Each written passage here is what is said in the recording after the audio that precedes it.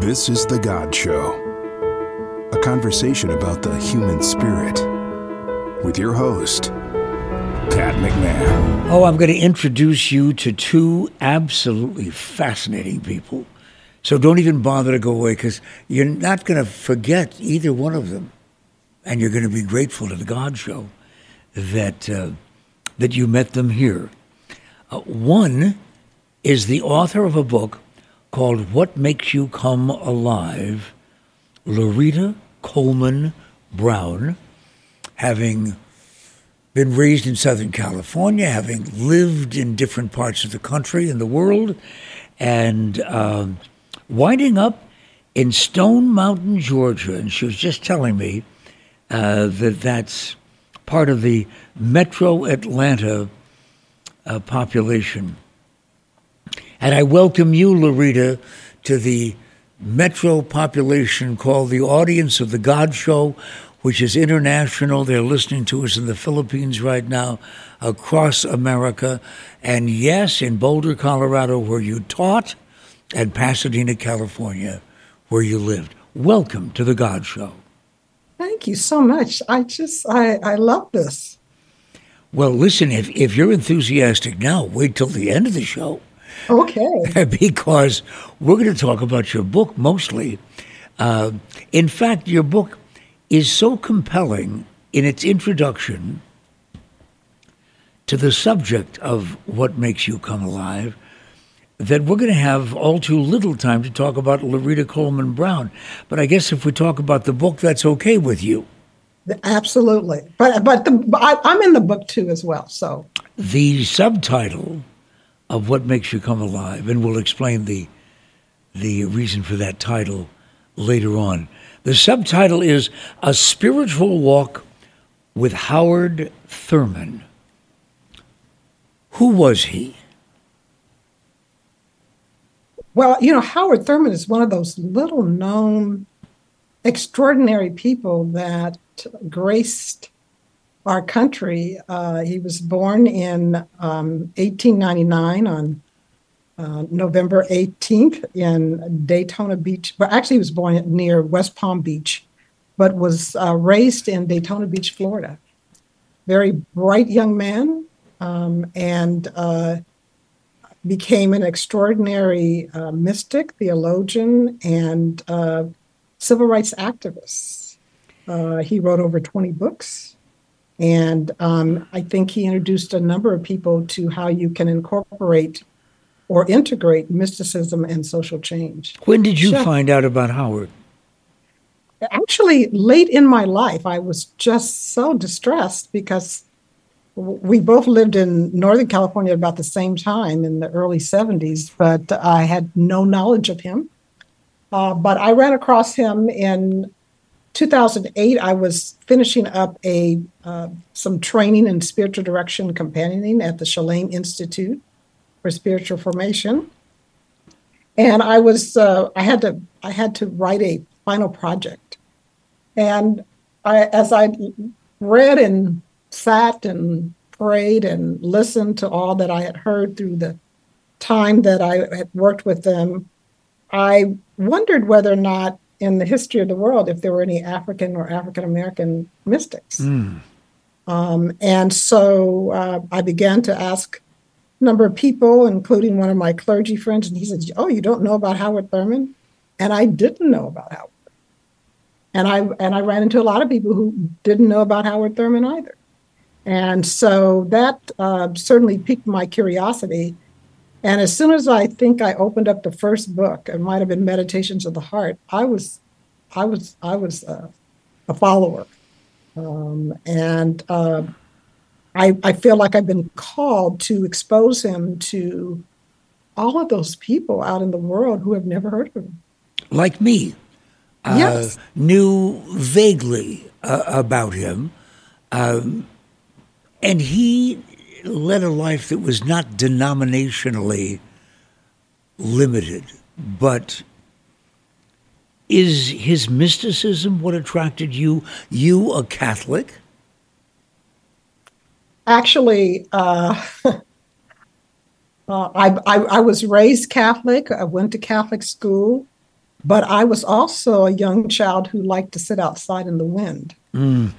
So I think some might describe me as a contemplative. Some do describe me as a mystic. I'm not quite sure if I am ready to fully accept that title. But I sense some kind of calming, serene presence outside.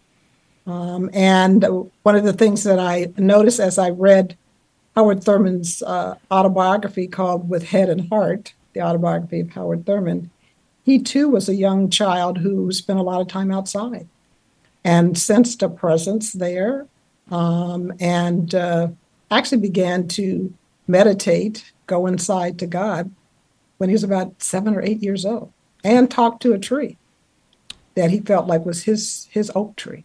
Well, and the Catholic history is filled with mysticism and mystical people. Many of the holy people, many of the saints are considered mystics. But he is called one throughout your book, and you've already mentioned that quality of his. Tell me what makes him a mystic. Well, he was one of those people who was seemingly gifted from birth with this sense of the presence of God. And I think that sometimes people get afraid of the term or don't understand it. And basically, as he tries to simplify it for people, mystics are people that have had a direct experience of God. And those experiences are very hard to describe, which is why I think a lot of times people are confused about mysticism and what a mystic is. Is it the supernatural?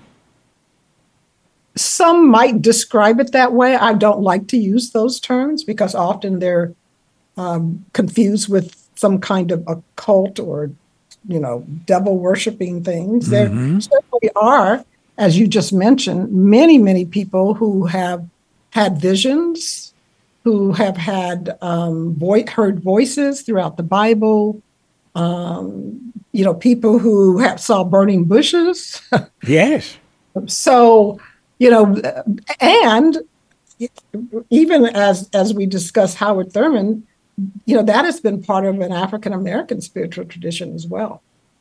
Well, I was really quite surprised when I ran into the term mystic in your book for the first time, because I don't associate it with the civil rights movement. Well, and that's one of the reasons why I think it's because, again, people have been either afraid of the term or to use the term.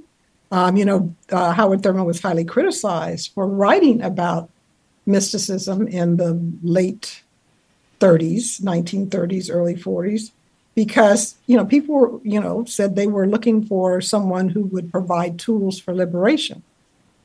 But Howard Thurman never operated on the surface level. He always knew that there was something deeper going on. And he certainly wasn't really paying much attention to that criticism. But he felt then that perhaps maybe he needed to talk about it in terms of mysticism and social change or social transformation. Well, even though I wasn't all that familiar with the life of Howard Thurman, as you've said, that is not uncommon. But it certainly doesn't mean that he wasn't known around the world. He spent a great deal of time, Leata, with some of the giants of our time. Talk about that. Absolutely. He, I think one of the best qualities that he had was that he was open. And in some ways, he exemplifies the kind of mystic that he was. And that is that they are living in the presence all the time. And so, it was nothing for him to have had an opportunity to spend some time with Tagore, the famous Indian poet, or with Mahatma Gandhi, a visit in the mid-30s. He was connected to the King family even before King was born. Yes. His wife, Sue Bailey Thurman, and Alberta King were roommates in high school. Wow. And when the Thurmans returned from their trip to India, having visited with Mahatma Gandhi. One of their first visits was with the Kings. They had dinner with them, and it's estimated that Martin Luther King Jr. would have been about 7 years old at the time. But I think that Martin Luther King Jr. came to know Howard Thurman through his very classic book, Jesus and the Disinherited, as many civil rights activists who preceded King and followed King did. Keep in mind now, audience, I want all of you, yes, you who know where Stone Mountain, Georgia is, where Leata comes from, I want you to pay attention. I want the folks in South Africa to pay attention, folks in Europe to pay attention, because she mentioned Jesus and the Disinherited. Really important, solid information coming from that. But not yet.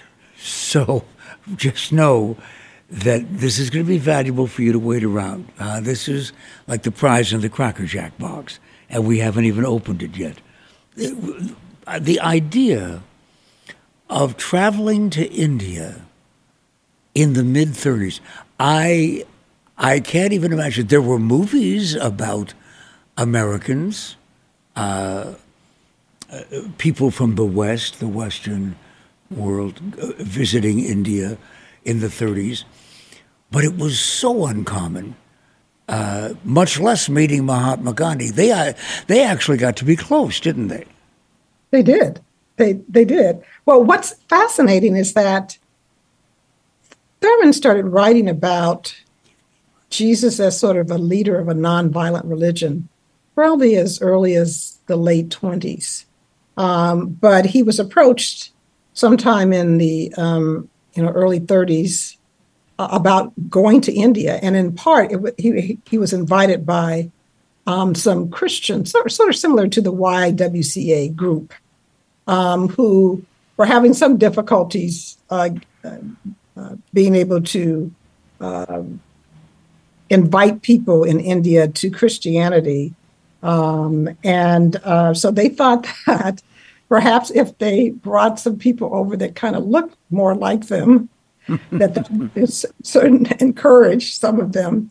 But Howard Thurman wasn't really having any of that. He said he was willing to go and talk about, a variety of things, but he was not going to be an evangelist. And so reluctantly, in some ways, he did take a pilgrimage along with his wife, Sue Bailey Thurman, who was in her own right an extraordinary woman. And she gave lectures on, women's history and women in the church. And she also was an extraordinary musician, graduate of Oberlin, and led some musical events. And they went along with another couple, Edward and Finola Carroll. And they spent 6 months there teaching and leading lectures, et cetera. The meeting almost didn't happen, actually. So, because they initially contacted Gandhi, he was not feeling well, and then he contacted them, and they were not, they were exhausted, and so. But about 2 weeks before they were supposed to return to the United States, this meeting got set up, and they were able to spend quite a bit of time. Gandhi was very curious about sort of what was going on with the circumstances for Black Americans in the United States, and what was the voting situation, and what about marriage, and how did they survive slavery, and so Howard Thurman just sort of gave him a great what we call a Negro history lesson, but then they turned to talk about ahimsa and satyagraha, these ideas around love and nonviolence and civil disobedience. And they just had an extraordinary conversation. As a matter of fact, it was someone that had the wherewithal to take notes. And it's now a book called, Howard Thurman's Pilgrimage.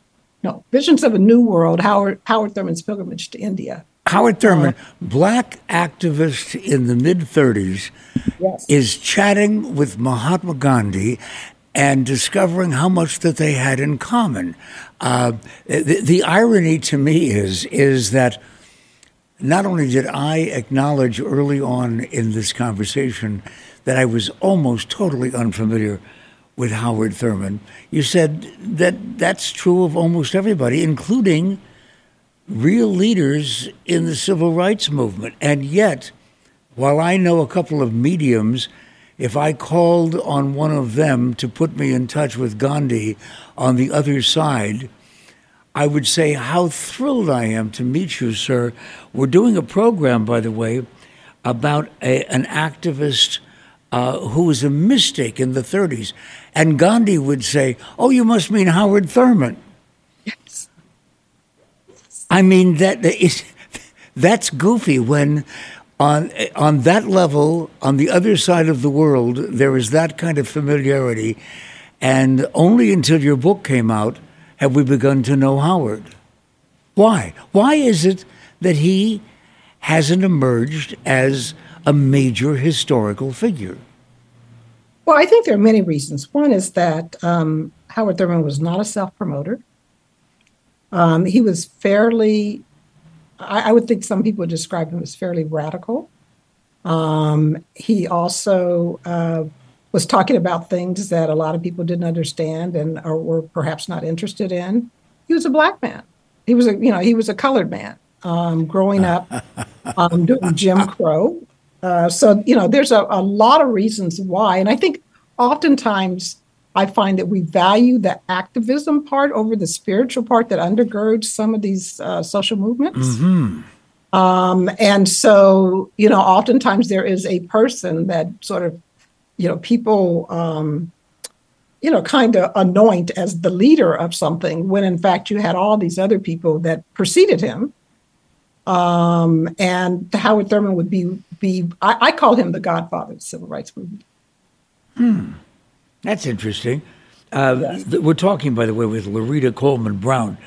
The figure that we're talking about now is Howard Thurman, and the subtitle of the book is A Spiritual Walk with Howard Thurman. But the title of the book, if you're already intrigued and you want to look it up, it's What Makes You Come Alive. And so, Leata, without the presence of Howard, I ask you for a personal favor. Make me come alive according to the standards of Howard Thurman. How do I do that? Well, I think Howard Thurman would ask you to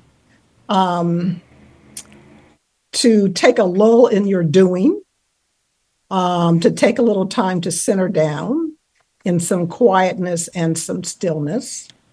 And he would probably ask you to ask yourself a series of questions. He'd probably say, so what is it of all the things that you do in any given time or day that makes you feel as if every cell in your body is jumping for joy? Ooh. What makes you light up like a Christmas tree? And so he was very much interested in encouraging people to seek their unique sacred call. And so this quote, which is very famous, it's sort of one of those, don't ask the world what it needs, ask what makes you come alive, because what the needs are more people who have come alive. That came up in a conversation that he had with a gentleman who had come to him for some, counseling, kind of spiritual counseling. And, he wasn't sure if he was going to want to do this and do that. And so Thurman just interrupted him and said, wait, what you need to be doing is what makes you come alive. I mean, just think if in the world people were doing what made them come alive. And he was very much into that kind of thing about, who are you, or what do you want really? Or he might ask you, perhaps maybe you need to pause and listen for the sound of the genuine in yourself, or the sound of the genuine in others, or follow the grain of your own wood. He was very much into having people individually come to some understanding about why were they here? What was your purpose? Did finishing the last page of your book make you come alive? Did finishing the last page make me come alive? Yes. No, actually, at the time, I was really exhausted. So I was happy to hit the send button. But what makes me come alive now are people, I've been able to lead a number of book discussions this year as part of the book launch. And what makes me come alive are the individuals who tell me thank you or who feel like that there was something in the book that spoke to them and that made them begin to ask, what makes me come alive? I know everyone doesn't, Leata, but as long as you're talking about those people at book signings or lectures who come up to you and tell you about the impact that the book had on your life, that the life of Howard Thurman had in their existence. But does everyone have the ability to find out what that single electric moment is that makes them come alive? The question is not about whether or not they have the ability, it's about whether or not they have the courage.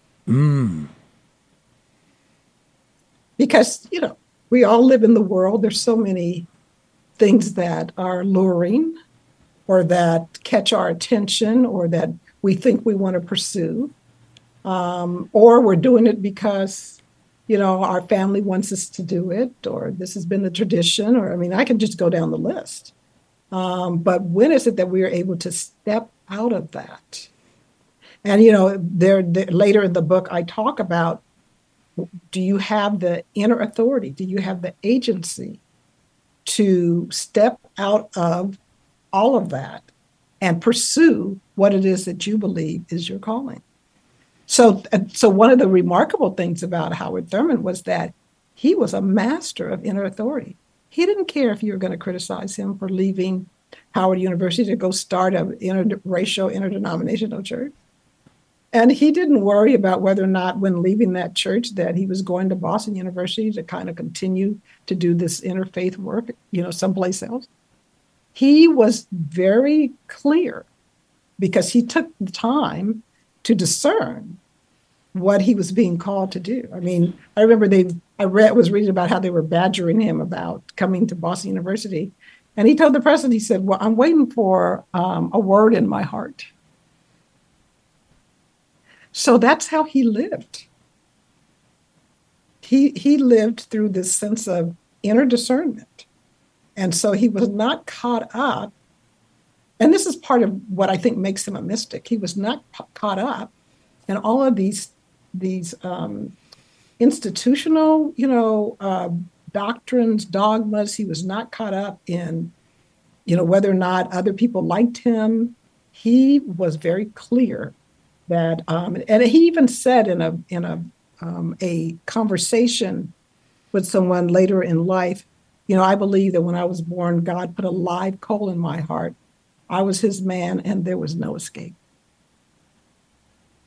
So in his view, not only is a mystic a person who is always sort of walking and living in the presence, but it is a person who has, as he describes it, yielded the nerve center of their being to God. He also, through mystical practices and so on, and I'm going back through so many elements of your book biographically, looking at the practices of Howard Thurman, a lot of it was in and around the world of silence. And while he lived some time ago, in fact, right now, would you mind narrowing down what period of time he did live? When was he born? When did he die? So that the audience has some idea of what's going on parallel to his life. Yeah. So November 18th, 1899 was when he was born. And he passed away in San Francisco, California on April 10th, 1981. 1989? 81. Oh, 81. Okay. Well, that gives us some context because I was thinking in his life, and part of the search included silence, almost like Trappist monks, but he did it by himself. Well, I no, not Well, exactly. please correct me. Yes. So he first, Thurman, because, a lot of times people equate contemplative with silence and stillness and, being quiet or meditating. Private meditation, yes. Right. But Thurman was interested in anything that was going to spark for you the presence of God. And that could be great literature. That could be, sometimes he would have live Madonnas at his, service. I'm talking about a real live person, woman holding a baby. Mm-hmm. He had liturgical dance in the early 30s, part of his service.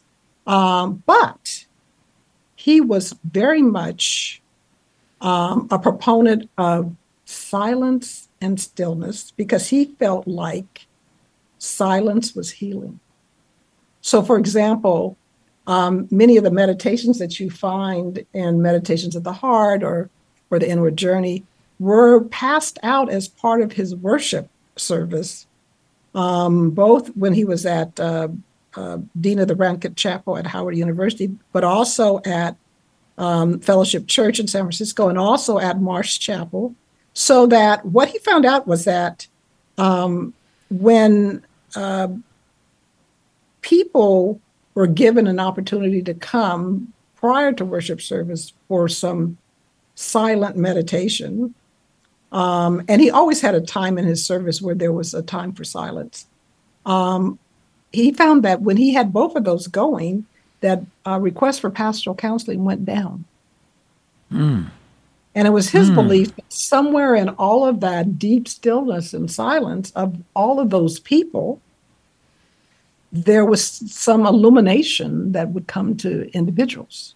Did he ever comment about the difficulty of finding silence and contemplative thought in this current world of noise and chaos we live in? Well, there's always been pretty much a lot of noise and chaos. I think our noise and chaos is different in nature and in quality. But there were obviously a whole lot of other things going on in his lifetime that were also noisy and chaotic, like World War II, or something like that, right? But he felt like every person should take some time every day to stop and stop doing. He has a meditation called a lull in doing, where you just sit down and you do not think about what's going to happen next or what just happened, but you just sit there and let all those thoughts just go, just for a few minutes. But he's certainly an advocate of people finding ways to be able to stay in the presence as often as you can. And that it is in these moments of stillness and quiet that we might, in fact, then have this, what he called creative encounter or religious experience. He tried not to use the word mystical because he realized that people just couldn't handle it. So he, instead of having a mystical experience, he would call it a creative encounter or a religious experience. You really are a student of this man, Howard Thurman. You didn't just write a biography. You seem to have come alive just simply knowing him and knowing all of these elements of what made him come alive. And because of that, I want to know, particularly on the heels, Leata, of a weekend of violence, some of it based on racial hatred, just another weekend of racial hatred and violence. I wonder if you have considered how he would react to the fact that even though he was a contemporary of ours who died as recently as 81 and certainly saw more than his share of that kind of racism, how would he react to the constant continuance of racism, not only here, but around the world? Well, I was just reading a paper the other day by Peter Eisenstadt, who's one of the one of three that I consider to be the most eminent Thurman scholars. Mm-hmm. It was called Howard Thurman and the Casting Out of Fear. And so Howard Thurman would say that I think he would say that he believes that the source of so much of this is fear. And that, his early teachings and works were really focused on trying to help Black people operate in this environment of, sort of constant fear of attack, et cetera, of that. But at the same time, also understand that Black and white people are intertwined. And so they're sort of like a prototype for all the varying different kinds of groups all over the world. So it might be, tribal conflicts someplace, or it might be a caste system, or it might be the upper class and the working class. It's just like anytime you have those kinds of categories, you are going to, you're going to be operating in this atmosphere of fear. His antidote, at least for people who have to live in this kind of environment, is to come to some understanding that you are a holy child of God, and that your worth is not dependent upon what other people are saying or doing outside of you. At the same time, and Peter Eisenstadt just points this out in this paper, that the more that a particular group becomes fearless and are not worried about that, the opposing group or the other group, so white people in this case, become more fearful. And we also always have the problem of radicalization in our midst, whether it be in the United States or someplace else. I mean, we've seen this story over and over again, right? Have we not? Yes, absolutely. And quite honestly, when we're talking about Howard and his quest to let people know that if they really do pay attention, that they can come alive in arenas that never even occurred to them.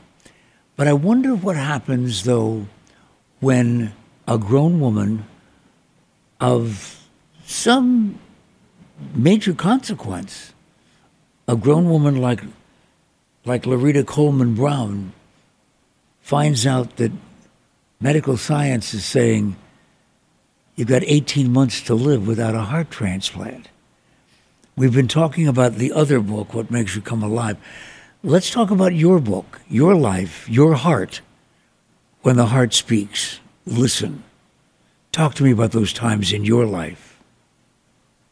I've just been recently rereading that book and trying to get some measure on have I gotten any better in the last 28 years. Right? But yes, I mean, talk and see, and this was before I knew Howard Thurman. And I think one of the reasons why I was so attracted to his work, I'm going to tell my story in a second, but attracted to his work is that I found a kindred spirit. It was like, oh, wow, here's another Black person struggling in the world, except for they're kind of they kind of are mystical, and they're deep into spirituality, and because I always thought I was a little weird, but I was from California, so I just wrote it off to that. I was from California. Maybe I am a little weird. Yeah, right. So, but I always just had that deep spiritual side of me that I just sort of said, well, this is who I am, and I'm not going to talk to everybody about it. So when I discovered Howard Thurman, I was like, oh wow, here's somebody who I could have been talking to, that understands my story.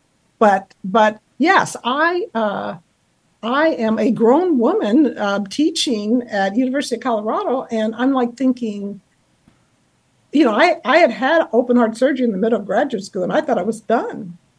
And only to find out that I have a genetic disorder that causes the heart muscles to thin and also dilate, and so the heart eventually becomes like a a rubber band that's lost its elasticity, and it's kind of like a big blob. And if you don't have a transplant, you die of heart failure. And so they sort of presented this to me saying, oh yeah, you didn't know you have this, and you're headed for a transplant. And I was absolutely terrorized and hysterical. And fortunate enough to be working with a therapist who worked with people with chronic health conditions, and who suggested to me that I needed to talk to my heart about it. And I'm like thinking, oh, I don't need psychobabble right now. I need to figure out what I'm going to do. But I did. I went home and I thought, oh, and I knew about Jungian active imagination, so it wasn't sort of a new concept to me. But Leata, you had so many things going for you, and not only a heart transplant, but a kidney transplant. And there must have been some time when you looked up, sideways, at the life of Howard Thurman, anything outside of you, and you said, why me? Or didn't you say, why me? Oh, I did say, why me? Oh, absolutely. And I actually had a mystical experience where I was saying, why me? And this voice within me said, why not you? Maybe this is your part in the plan. So step up. Maybe this is part of the plan. No, this is your part in the plan. Yeah. Maybe we all have some kind of blueprint. But see, when they say you have 18 months to live without a heart transplant, you didn't know that you would get the heart, right? That is correct, except for that I've had a mystical experience. And, several, right? So I put it out there because I was like, well, do I need to do this? And I remember telling my doctor I was waiting for a sign, and she looked at me like I was crazy because I was in the hospital in heart failure. Like, this isn't the sign. But someone called me up out of the blue and said, oh, you need a heart transplant? Well, I have a member of my congregation that had one 3 or 4 years ago. I'm going to connect you to. And, he was I think, third Black man in the state of Colorado to have a heart transplant. I was soon to be number 4. Wow. So there were these series of things that happened, including a presence coming to me and saying, look, you've got to have this heart transplant. You can't wait until the end of the academic year. You can wait until the end of the holidays so that you can be with your family. But after the holidays, you've got to go on the list. I was on the list 4 days, which is unheard of. Wow. And out of a mystical cloud in my life came Leata Coleman Brown. And my producer, Rosemary, said, listen, you're going to get this book, What Makes You Come Alive? And I said, what is it about? She said, Howard Thurman. I said, who is that? It sounds familiar. But what does he do? And then she told me just a little bit about what he did. Then I got the book. And then mystically, I was introduced to Leata Coleman Brown just now, today, a little while ago. And you're going to introduce us to another side of Howard Thurman, his relationship with Jesus. He's about as interdenominational as you could possibly get. But to Howard, Jesus was a pretty important companion, wasn't he? Absolutely. He often would say that, I pray to God, but I talk to Jesus. And he certainly was one who scrutinized the Gospels because he felt like there was a deeper message that we needed to pay attention to. We needed to pay attention to what Jesus was saying about who we need to worship, that is God alone, and not all these other things of the world.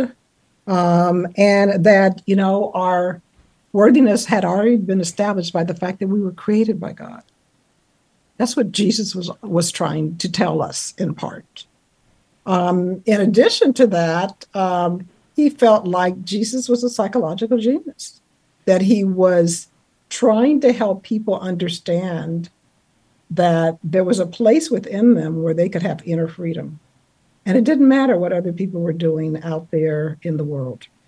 He also grew up as a member of a minority group in Roman occupied territory.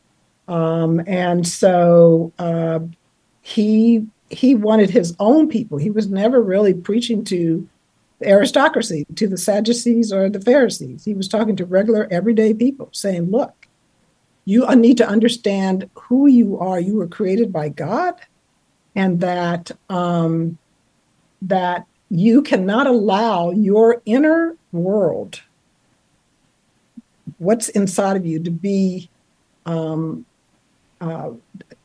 be subject to what other people say and do. If a person knows the right word or the right epithet to hurl at you that throws you off your equilibrium, they will always have you under subjection. So yes, Jesus was very important. And in this classic book, which I believe every person in the world should read, Jesus and the Disinherited, Thurman basically wonders what happened to the religion of Jesus. It's like, as far as he was concerned, the religion of Jesus is what Jesus was saying and doing every day. And he was a Jew. Yes. And with no intention of starting a religion. And he was not a Christian, because that happened after he died. So, Thurman had a lot of difficulty with whatever this other thing, this religion about Jesus that arose that, was adopted by Constantinople and Constantine, excuse me, and that became an institution, and that allowed for things like slavery and lynchings and the Holocaust and, all kinds of things. And so he wanted us to get back to the religion of Jesus, how Jesus talked to people, how Jesus was with people, and to pay attention more to that. See, and you Leata, you smoothly went into an area of your book that I found most particularly interesting, and it's what I was talking to the audience about that we would get to, and that is Jesus and the disinherited. Well, you've been talking about Jesus. Who were the disinherited, and who were they then? Well, let me just say that originally, Thurman wanted to call the book The Hounds of Hell, but the editor was like, no way. But he wrote this book for not only Black people in the United States who were struggling under Jim Crow and discrimination all over the country. It didn't matter whether it was the South or not. And to those who were involved in anti-colonial or anti-imperial situations around the world, where people had come in to convert, but at the same time were, colonizing people in other countries. So he wrote this to say, look, here are the ways in which you might be able to operate and live up to your full potential, even though these circumstances may be existing. So in his heart, he really wanted to find a way, because he saw as you said, he saw so much. I mean, he saw people absolutely devastated, feeling totally unworthy because they were living as second-class citizens in the United States, if you want to call them citizens at all. Because, at that time, they didn't even have the right to vote.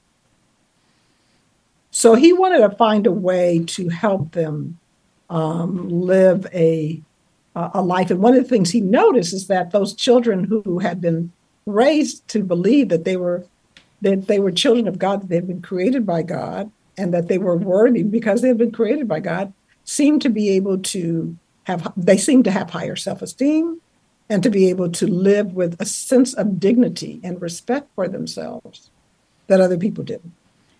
How did he handle the consummately disinherited people in India when he visited there as an adult in the mid-30s And not only is it a land of colonial unrest and imbalance, but also the caste system existed then and still does, which is about as disinheriting a system as you can find.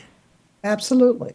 Absolutely. I mean, he saw those parallels. I mean, that was part of the reason why they sort of wanted him to come, because there was this idea that these people needed, Christianity, et cetera. But Thurman said, and they had a long talk about it. I mean, Gandhi admitted that there were some serious problems in India, and one of the reasons why they were having so many issues with getting the British out is because they had their own personal issues. They had poverty, and they had the caste system, and they still do. So he understood that this was not only a problem for people in the United States, but this was a international issue. Wasn't Jesus himself one of the disinherited? Absolutely. Yes.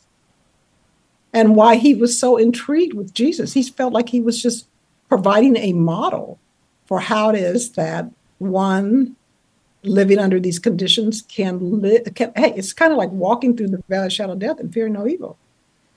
How do you move through the world and not be overcome by it? And that Jesus was providing that roadmap, that that way of being. But it's very much connected to God. You have to trust God, and you have to believe that God is going to get you through these situations, and that you've got to deal with this fear. You've got to also deal with this idea of immoral deception or what I want to call it, describing or attributing people with compliments that they don't deserve. It's kind of that buttering up the boss kind of thing. Mm-hmm. And that you cannot continue to have bitterness and hatred in your heart towards those people that are oppressing you, because it will destroy you. You've lived, Leata, in a number of places with a number of different attitudes toward justice. You live in the Deep South now, in Georgia. And whether it's where you live or some of the states around you, I wonder if that atmosphere and that environment causes you, even you with your background and your academic education and your personal experiences and your life with Howard Thurman, I wonder if you just simply have said to yourself at one time or another, it's just never going to go away. This hatred is never going to go away. And yeah, some things have been improved and some things just simply hover. Have you just simply said, we'll always have some form of this? No. And let me tell you why. Please. I think that the same spirit and divine presence that lives within me lives within everyone. I firmly believe that we have lots of people who are deeply asleep, that they don't know who they are, because if they knew that they were holy children of God, they would never be hating other people. And, unfortunately, all of these groups, but particularly in the United States, we have created sort of an identity that would suggest, and I wrote about this many years ago as a psychology professor, that part of being white means you have to be better than a Black person. It's embedded in the meaning of whiteness. And so when you encounter someone who is obviously not fitting your stereotype of what you want them to be, then it's either threatening and very threatening to you and your reality as you have internalized it. And one of the ways that you can deal with that is by disassociating or projecting onto that person. So we have a lot of healing to do. That's my perspective. We have a lot of healing to do. How long is it going to take us, Leata? Well, as they said about the people wandering in the desert, as long as it takes. Right?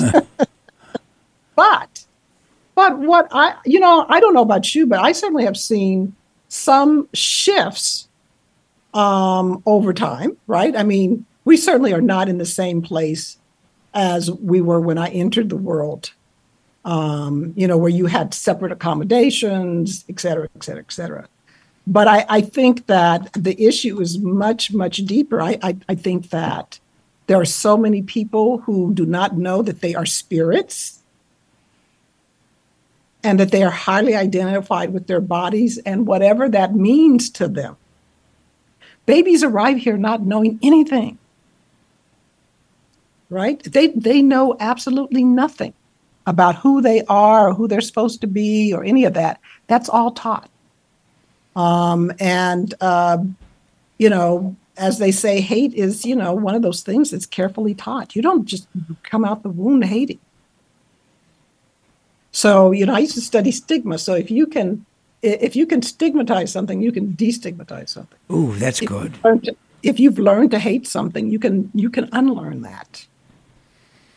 Well, I'm glad you're optimistic about it. And but I think that the most important part, and I think this is the part that is most linked to Thurman, is that you need to establish your own inner freedom. Do you understand? I mean, you need to understand that no matter where you are in the world, God is still present with you.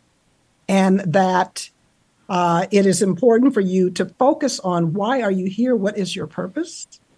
It is important for you to cultivate a relationship with the Spirit, because the Spirit is your own personal GPS or God positional system to give you guidance and to help you, even in these situations that are dangerous. Now, I look around now at all the courageous people. You got all these courageous people out there that are doing things that, they're getting death threats every day, but they're still doing what they're doing. And they're inspirational to us. Yes. So is Leata Coleman Brown, and so was Howard Thurman. But now comes the real challenge, because we only have 2 minutes left in this conversation, at least for this time around, Leata.